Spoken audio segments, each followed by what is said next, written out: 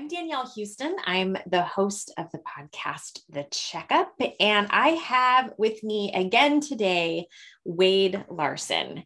Now, he's a thought leader. He's a teacher. He's an author. He's also an HR leader. And if you remember back in June, he joined us to talk about his new book, HR Transformation. And if you'd like to read it, I do still have some copies I would be happy to share with you. I asked him to come back to share some of his thoughts. And he talks to a lot of different organizations in a lot of these spaces where he teaches and speaks and travels. So I really love his perspective, and I think you will appreciate his perspective too when it comes to the big question, what do we think 2022 is going to look like in this space of people? So Wade, welcome back. Thank you. Thank you. Great to be back. Appreciate it. From the warm, cozy place of Eastern Washington, I think you're dialing in today. Got my sweater on. Good. Me too. Welcome back. I'm so glad you can join us. And as I am asking all of my guests who are joining this year, because I think it's important to spread optimism, what are you hopeful for? Yeah, I am hopeful that we catch on that the future depends on us. We have got to figure out our own attitudes on this. I recall, when this pandemic started, and we were probably a couple of months into we'll call it the shutdown, right? And I remember a newspaper gave me a call. The local newspaper called me, and if you remember back then, it's like, oh my goodness, can we make it through another month or another 2 months? Because there's no way that we can economically survive this if we're shut down for another month or two. And he asks me, so what do you think, Wade? Do you think this is going to last beyond May? Because the news is it's always about the crisis. It's always creating the crisis. And I said, yes, it's a pandemic. So you think it's going to go beyond May? I said, yeah. Well, how long do you think it's going to last? Like if we're through this in 18 to 24 months, then I'm going to call us lucky. It's a pandemic. So it's going to be longer than 2 months. Yes, it is. I'm looking back. I'm like, look, we got to remember history, right? The last pandemic was, it was 4 years before people were sitting next to each other in church and feeling good about it. And what's the lesson learned? The lesson learned is that stuff's going to happen. It's a pandemic today. What's going to be tomorrow? The economy, we got to choose our attitudes, because even though we may have some global things going on today, every single person has stuff going on in their lives. And we've got to recognize that stuff happens. Stuff is happening in good times, bad times. We have stuff going on every single day. We have family crises. We have individual crises, personal crises, financial, emotional, family. We don't know what's going on in everybody's lives. And all we can do is control what we can control. And that's it. That's got to be your life motto. When we have 4 kids under the age of 5, that we raised, that's what we had to figure out. And so 2022, that's what we figured out, hopefully figured out over the last 2 years. Control what you can control, and have a good year, because there's plenty to be happy about. Yeah. Make the decision, right? Choose the attitude. And I love, the commentary too about looking back at history. I don't think we always do a very good job of looking backward, and not for the sake of getting stuck backwards, but I always think there's a lot of hope when you look back and you remember there really isn't anything new under the sun, right? Details change, timelines are different, certain things are a little bit different, but we have our society, our culture, our world has survived these things, and we have come out on the other side, changed, but we have come out on the other side. Wow. I call it a people calculus, right? Because I submitted a proposal the other day, for a client, and they said, how did you get this information? I said, well, what information? How did you predict this information? Because we didn't share this information with you. I said, well, I took a look at your organization, did a little homework on your organization, and projected out, if I were in your situation, here's what I'm guessing are some of your challenges. Like, well, this is too close to be right. I'm like, it's a people calculus. I don't want to say it's that hard, because every situation is unique, but we only have so many personalities with so many situations with so many conditions. You mix them together and it's a people calculus. But to your point, there's a reason why the windshield is larger than the rearview mirror, right? It's good to know what's behind us so we can learn from it, but we've got to look ahead and apply the learning. And but be aware of our past so we can learn from it and not have to make those same mistakes again. Yeah. Wow. So when you look back in that little rear view and you are learning from what has happened, what do you think is likely to occur in the road ahead? Oh, that depends on how we apply learning, because we have a long history of being the best of the best and the dumbest. We will ignore history. Ouch. It is true, but ouch. It is. Darwin figured that part out really, really quick. We have a long history of having the best, times where we've come together and shown our finest moments. You have some examples where NASA has done their best, right? Where we've overcome some obstacles and really proven, we have some great historic, some heroic moments in times of need. But also as humanity, we've just ignored the signals in the past and we've decided to ignore them. And we have some huge opportunities as we look through 2022 and into the next decade, where the signs are here. And we have some things that have happened, looking ahead with the workforce. And there are a lot of people saying, oh my goodness, how did this happen? And for those of us paying attention, we're like, we've known for a long time that some of these things have been coming, and we've been warning about it. And here it is. And others are saying, how'd this happen? My goodness.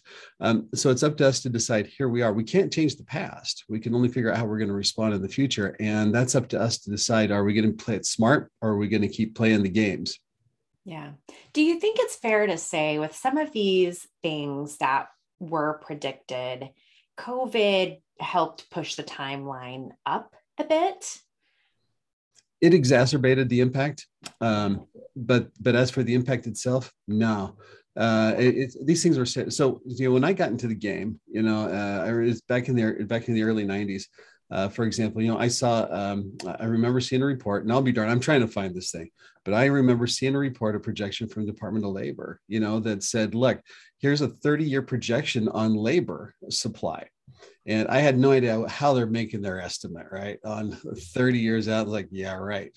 But they were spot on, and having in hindsight, in retrospect, 30 years, right? And they said, all right, so this was a report from 1990, and they projected out to 2020. And you know what? I'll be darned. They were spot on.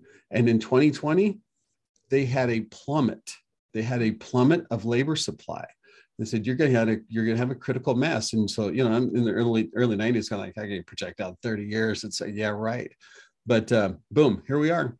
But what couldn't they see? They didn't see that we were going to stop getting married and having babies in the 90s. They didn't see that we were going to shut off the borders for the last 5 years, right? They didn't see that people were, within 5 years of retirement, were going to leave the workforce, or that 1.5 million moms were going to, leave the workforce because they can't find or afford work daycare, or that 2 million people were going to leave the workforce to go take up the gig economy. They didn't see that, but here we are.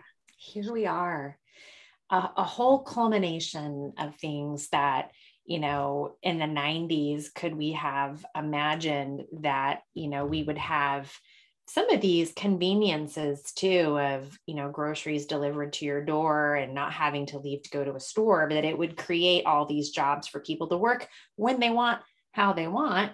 And, that seems like it's really been a big factor of change for employers as more and more people are demanding to work on their own terms. Mm-hmm. What do you think that means really, though?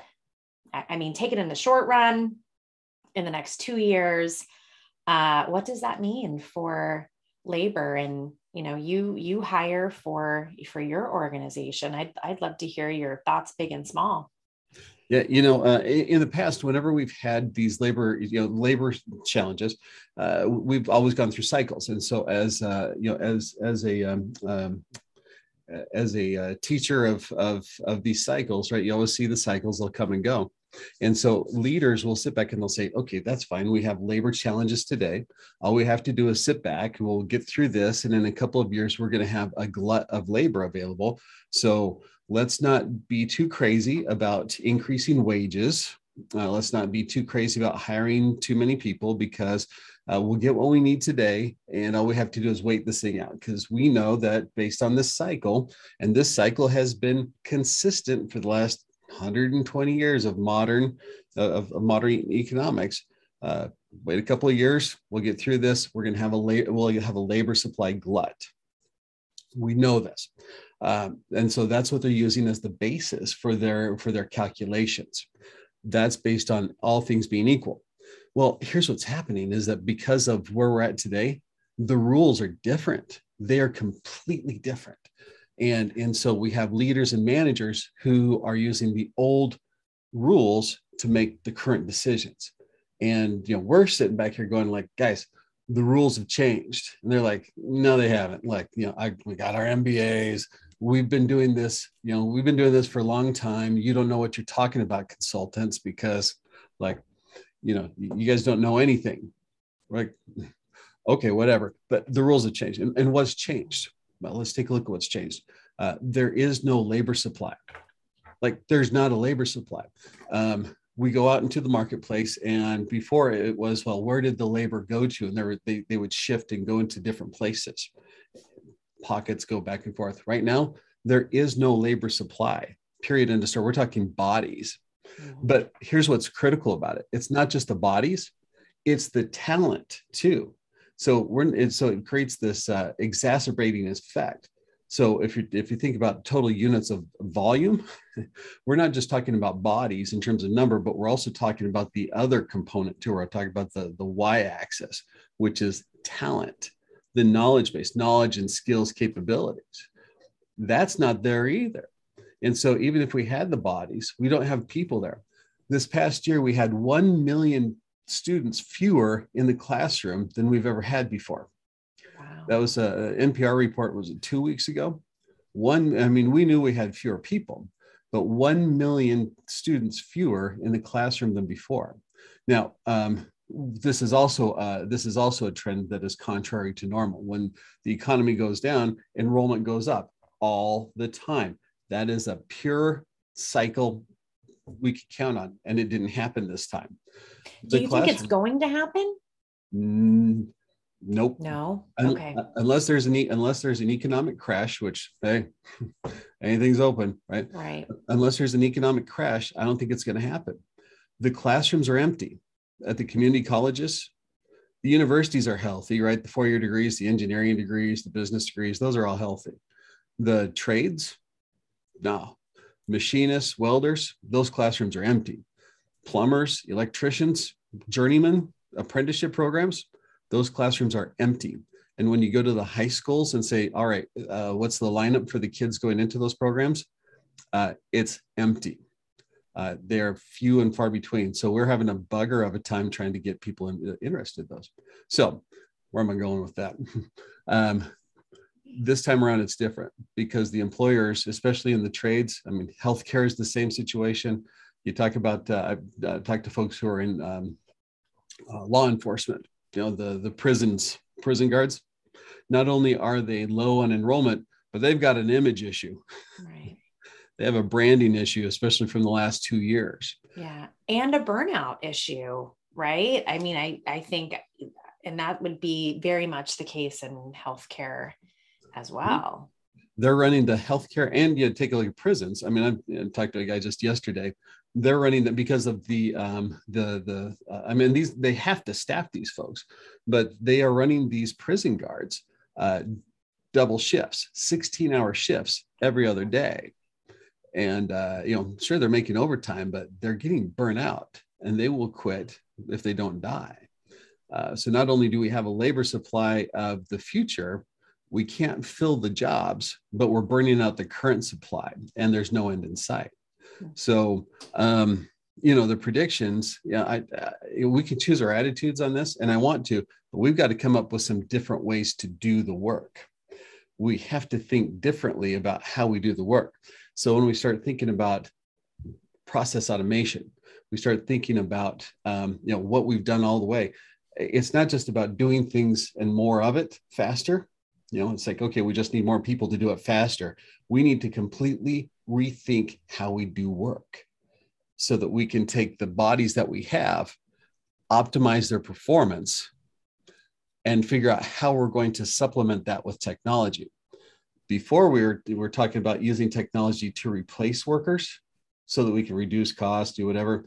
Now we're talking about using that technology so that we can keep the workers that we have to keep the doors open.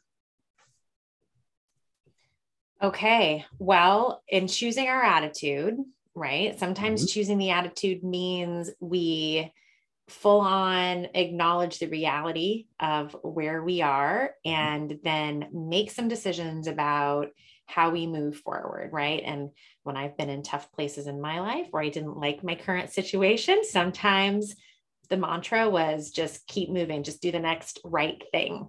Mm-hmm. What do you think is the next right thing? So the acceptance, the first step to recovery is to admit that you have a problem, right? We have a problem. And as employers, we have to acknowledge that and accept that. And I'm facing that with a few clients right now. Is that they're saying, oh my goodness, how are we going to do this? I'm saying, all right, let's take a step back. First thing, we have to acknowledge that we have a different work group than you've had before. And while I've been saying this for a few years, they're like, yeah, but this is how it's always worked for the last, decades. So I recognize that. And some of these challenges are they've made so much money year after year that they've never needed to acknowledge that they need to do something different. And now they're at the point where I'm saying, like, seriously, if you don't acknowledge that you have a different workforce that has different needs, if you don't change now, you're going to have a problem. And that's just it. The standard of we're going to keep doing what we've always been doing because it's always worked. Well, I have to ask the question, what are your metrics? If your metrics are profits, and then delineation, revenues are not profits, right? Right. Yeah. If you are profitable, and if that's your primary metric, you need to evaluate where the metrics are, what goes into the profits, and where is it coming from. If the profits are the only metric you're looking at, you need to dig deeper because if that's it, that's going to change. It will shift. If what's driving the profits are your people, which it is, then you need to take care of that and figure out what's going on with your people. The people have changed. Yes. What goes into performance has changed. Your people's needs are different. This whole concept of work-life balance is completely different, and it's shifted over the last 4 years. It's different. Work and life are completely integrated. You can't just leave it at the front door. We spend more waking hours at work than we do anywhere else in our life. And so this whole concept of, hey, turn the cell phone off. You can't do social media at work. You can't text at work. You can't do all this stuff at work. Well, work is life and life is work. Blurry lines, right? It is. If I don't know if you say, I know this is backwards here, but this book, Well-Being at Work. I don't know if you've seen this book. I have not seen that. Best $20 you're going to spend. Okay. This is the best $20 you're going to spend on a book that's been published in the past 12 months. Okay. Man, with how many times I've been promoting this, I've got to make a buck off of these promotions. Okay, Gallup? You always add to my reading list too. I just want to put that out there. Okay, so like with how thick this is, the first half is really what you're reading is. The second half is just stuff. So you only have to read the first half. That's the good. Perfect. I like that. Well, answer me this. Do you think higher wages is enough? No, but it's a must. Mm-hmm. It's a must. That is the higher wages. Now, this last summer, almost all of us had to make mid-year raises. And those of us who did not probably lost a good portion of our employees. Okay. And the lower the wages, the higher the adjustments that we had to make. And let's be honest, we were calling around to each other saying, how much are you raising? Mm-hmm. Do we do full-on collusion? No, we didn't break the law. No, but I'm sure there's an element within community where, you all recognize that if things need to adjust, how do you keep things from overinflating in a way that would negatively impact your community as well? It's all about balance, right? Well, and let me tell you why they're leaving still. So even though we made those adjustments, let me tell you why they're leaving. Because if you're talking about the total comp package, 4 or 5 years ago, why would they leave, and what was keeping them? Then I'd tell you, hey, the shifts that we were making to the healthcare were significant, and they still are, right? They still are. So offering, to the point now where after 5 years, we've gotten to the point where I can offer free healthcare to employees, where they can earn their deductible back for free, and I'm offering free healthcare to employees. That's cool, and that's critical. But then when they say, okay, my wages are competitive, we still have profit sharing on the back side. It's an extra 5%. But here's the deal: anybody who's under age 30 doesn't really care about what's going into their 401k. True. Where to the ones who built the program in the first place, that's like super critical, right? Because they're approaching 60. So it's like, that's bonus money. That's huge. But sub 30, sub 35, that doesn't matter. The health insurance, that's generally important, but even then to the lower 20 kids, employees. Not yet. Nice. Yeah. Unless they're having kids, maybe. If they have kids, it's important, but if they don't, big deal. Yeah. Not that big of a deal. They don't care that we're covering like $2,000 a month of value. Right. Big deal. But what's more important? Well, cash is good, but paid time off, that's huge, right? So you come in, welcome to the organization. We're going to give you 2 weeks off. Wow, that's great. That's great. We're going to give you some sick leave because we have to. Well, I don't get sick. Well, sick leave then becomes an extra week of vacation. Why? Because 2 weeks ain't going to cut it for vacation. It's not going to thrill me. So, what's the value prop? Well, the value prop is not money. It's not money. And you say, well, that's only for the younger generation. No, it's not. It's filtered up because as I get older, I see everybody else having fun. I want to have some fun too, because I want to spend time with my grandkids. I want to spend more time out hunting. I want to spend some more time out at the beach. Time is the currency. Time away, time, work-life balance, that is the currency. Yeah. And you think that of all the things, if you've addressed wages, if you've addressed healthcare, then that paid time off is that next magic button. It goes back to the Dan Pink principle, in his book Drive. I mean, that book's 14 years old now. But his concept is pretty good. And his perspective is like, money is the most important thing until it's not. If you're not paid enough, right? If you can't pay the bills, then money's the most important thing. But when that's satisfied, when you're making enough to make ends meet, then money's not the most important thing anymore. Then it's things like autonomy, growth, these types that he names his three, and it's just off the color. So sorry, Dan, I can't come up with the three. But to that point, once the base is met and I'm making enough to make ends meet, it's other things. But, employee growth, right? Growth, and doesn't have to be promotion, but growth. They have to grow consistently, being able to take care of life, work-life balance, take care of my family, take care of me. That's it. Yeah. I would love to hear your thoughts, creative ways, things that maybe you've considered in helping bring some women back to the workforce who've had to step away for caregiving purposes, and probably hand in hand that they needed to be more in the front for caregiving, and they didn't have an employer who could meet them where they are. And we throw out here too, recognizing there are some employers that don't have flexibility for the purposes of what they're doing, what they may be producing in the workplace. But those exceptions aside, what do you think? Well, there are a couple of things that are still going to get in the way of them coming back in their traditional capacity. Maybe more than a couple, but the things that come to mind right away. Number one, the COVID thing is still going to get in the way because we still have schools that, we're on again, we're off again. We're on again, we're off again. And the kids have to be home, and then they're not. We're going to be online today, and then we're not. So that fluidity is going to happen. And if they're going to be in a traditional role of the 9 to 5, if you will, which we're not really 9, but if they're in that role, then if you're going to bring them back, they have to have enough fluidity and flexibility to be able to work from home if you're going to bring them back. And there should be no questions asked, no looking down on them, no exasperation of, okay, I guess you have to work from home again. It's none of that. It has to be open arms with eyes wide open that's going to happen if that's what we're going to do.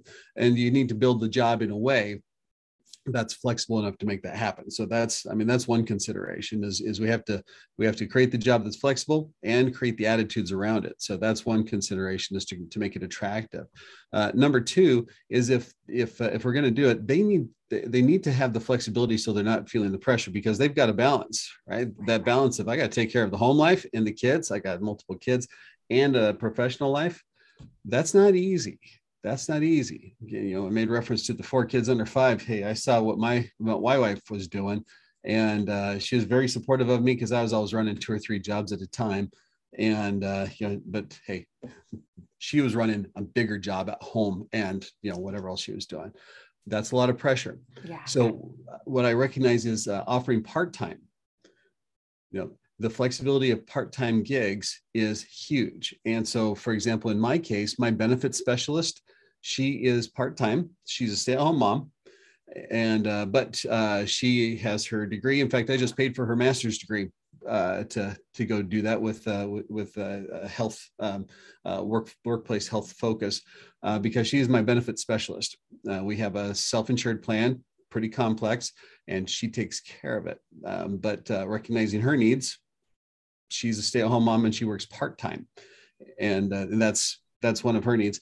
On my consulting side, my personal assistant is in the same situation. She was an HR manager before. She had to step out with the pandemic thing.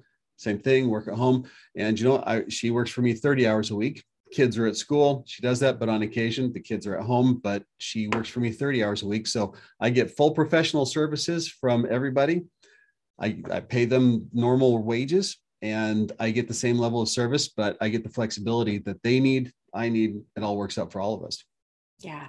And I have heard some really great stories too from companies who they need people to be on site, but it doesn't necessarily have to be Monday through Friday. Mm-hmm. So allowing, the people who do have families, and maybe it's not just the moms, maybe it's the dads too, where moms and dads are saying, okay, we're trying to stagger our work week because things with the kids are so up in the air. So, one parent might be in the office Monday through Wednesday. The other parent might have a Thursday to Saturday or something that definitely probably would not have been on the docket a couple of years ago, but as they've thought about what flexibility meant and what they could really do, that was one way to help meet families where they were at.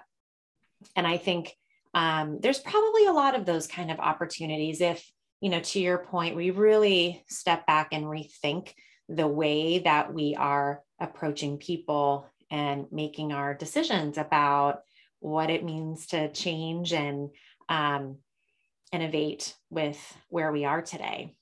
We do that with our engineers. I know there are some engineers who are structured a little differently. So they come in pretty early in the morning, and structure it so that they take over. They tag when mom goes to work a little bit in the afternoon. So that way the dad's there in the afternoon when the kids come home. But that's, they structure it that way. The other thing that we're trying to balance as well, we recognize that if our schedule doesn't work for them, they're going to miss a lot of work. And with things like paid FMLA time, paid sick leave, the other time off that we have, there's a huge opportunity for them to miss work, and there's nothing we can do about it. Yeah. And we would love to be in a relationship where we can facilitate it rather than having to mitigate it. Mm-hmm. And that mitigation is they're going to do it anyway, and there's nothing I can do about it. And it's impactful because they're just going to drop the bomb and say, I'm gone. And we can't do anything about it because of state law. and it impacts production. It really gets in the way, and it's going to be the darndest time when they do that. Yeah. Versus, we're going to work with you, give us some heads up. It builds a different relationship. They're going to give us a couple of days heads up. Sometimes we can send work home with them. If they're working from there, we can, projects don't get hit negatively. We get things done on time. It's a different relationship. We can still facilitate things. It works differently. Yeah. And I love that approach too, of facilitating and the partnership with your employees, with your people, because I would think that right up there, along with, pay, benefits, paid time off, is just not working somewhere where people treat you like your life isn't really happening and like it doesn't matter. And, what a wonderful way to build relationships with people who work for you that may build a different kind of loyalty as well. No, I got to tell you, all these things that we've talked about, because this is where I sometimes get the feedback. Well, gee, that sounds great, but my company will never go for this. Mm-hmm. And I'll tell you this. And then sometimes they'll come into my company and they'll say, well, this isn't the experience that you're telling me that I'm having at Wagstaff, because this is not my experience. Like, it's not the company, it's the manager, right? It's okay. That's the other book. That's the other book. That's at my other office. The book that came 2 years before this is called It's the Manager, also by Gallup. Highly recommended. Okay. Get that one. Writing it down. It's called It's the Manager. It's a little, probably about $25. Highly recommended. So what that one is about, right? That one is about, and it really nails it down to say, it is the manager that is the number one thing that makes or breaks a company. Because the employee is either going to stick with the manager or they're going to leave primarily because of the manager. What this one talks about is this whole well-being at work is, what do successful companies do? And it's centered around these things that create they focus on the employee's well-being. And this says, hey, here are the 5 things to focus on to really concentrate on this. And it still comes down to, what does the manager do to take care of the employee? And when it's not as much about company policy, and it's not about the company this and the company that. It's, what does the manager do in his or her relationship and interactions with the individual? How do you talk to them? How do you engage with them? How do you communicate with them? When I interact with you about the expectations, giving you feedback, do I stay in touch with you? Do I have an interpersonal relationship with you? Do I meet with you on a weekly basis? Do I have an open door policy? Do I treat you with respect? When crises come, do I know your wife or your husband's first name? Do I talk to you about your kids? Do I know anything about your dog? Yeah. I don't need to invite you over to my house or be at your house for a picnic because, let's maintain the professional distance, but do I know what's going on in your life? Yeah. It makes a huge difference. So train those managers. Could that also maybe be a takeaway for employers concerned and rethinking their labor? The engagement that we have, right? When the engagement that we have with our employees is the number one cause of success or failure. It's also the number one reason why people feel that they need to leave. Am I engaged or disengaged? It all depends on how I feel about my relationship with the company.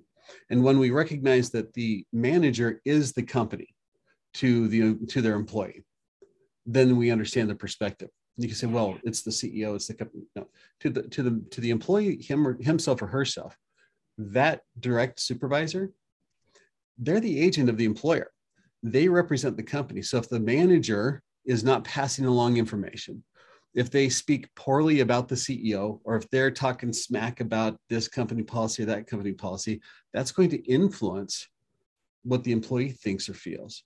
And that's going to say, hey, this is where I'm going. So, you talk about where the positivity comes in. Managers need to start talking positively about how things are going. They don't need to lie or misrepresent, but they need to say, hey, isn't it great that? Hey, here's how we can all work together to achieve this. Hey, let's all come together to work to do this. And the manager needs to chip in.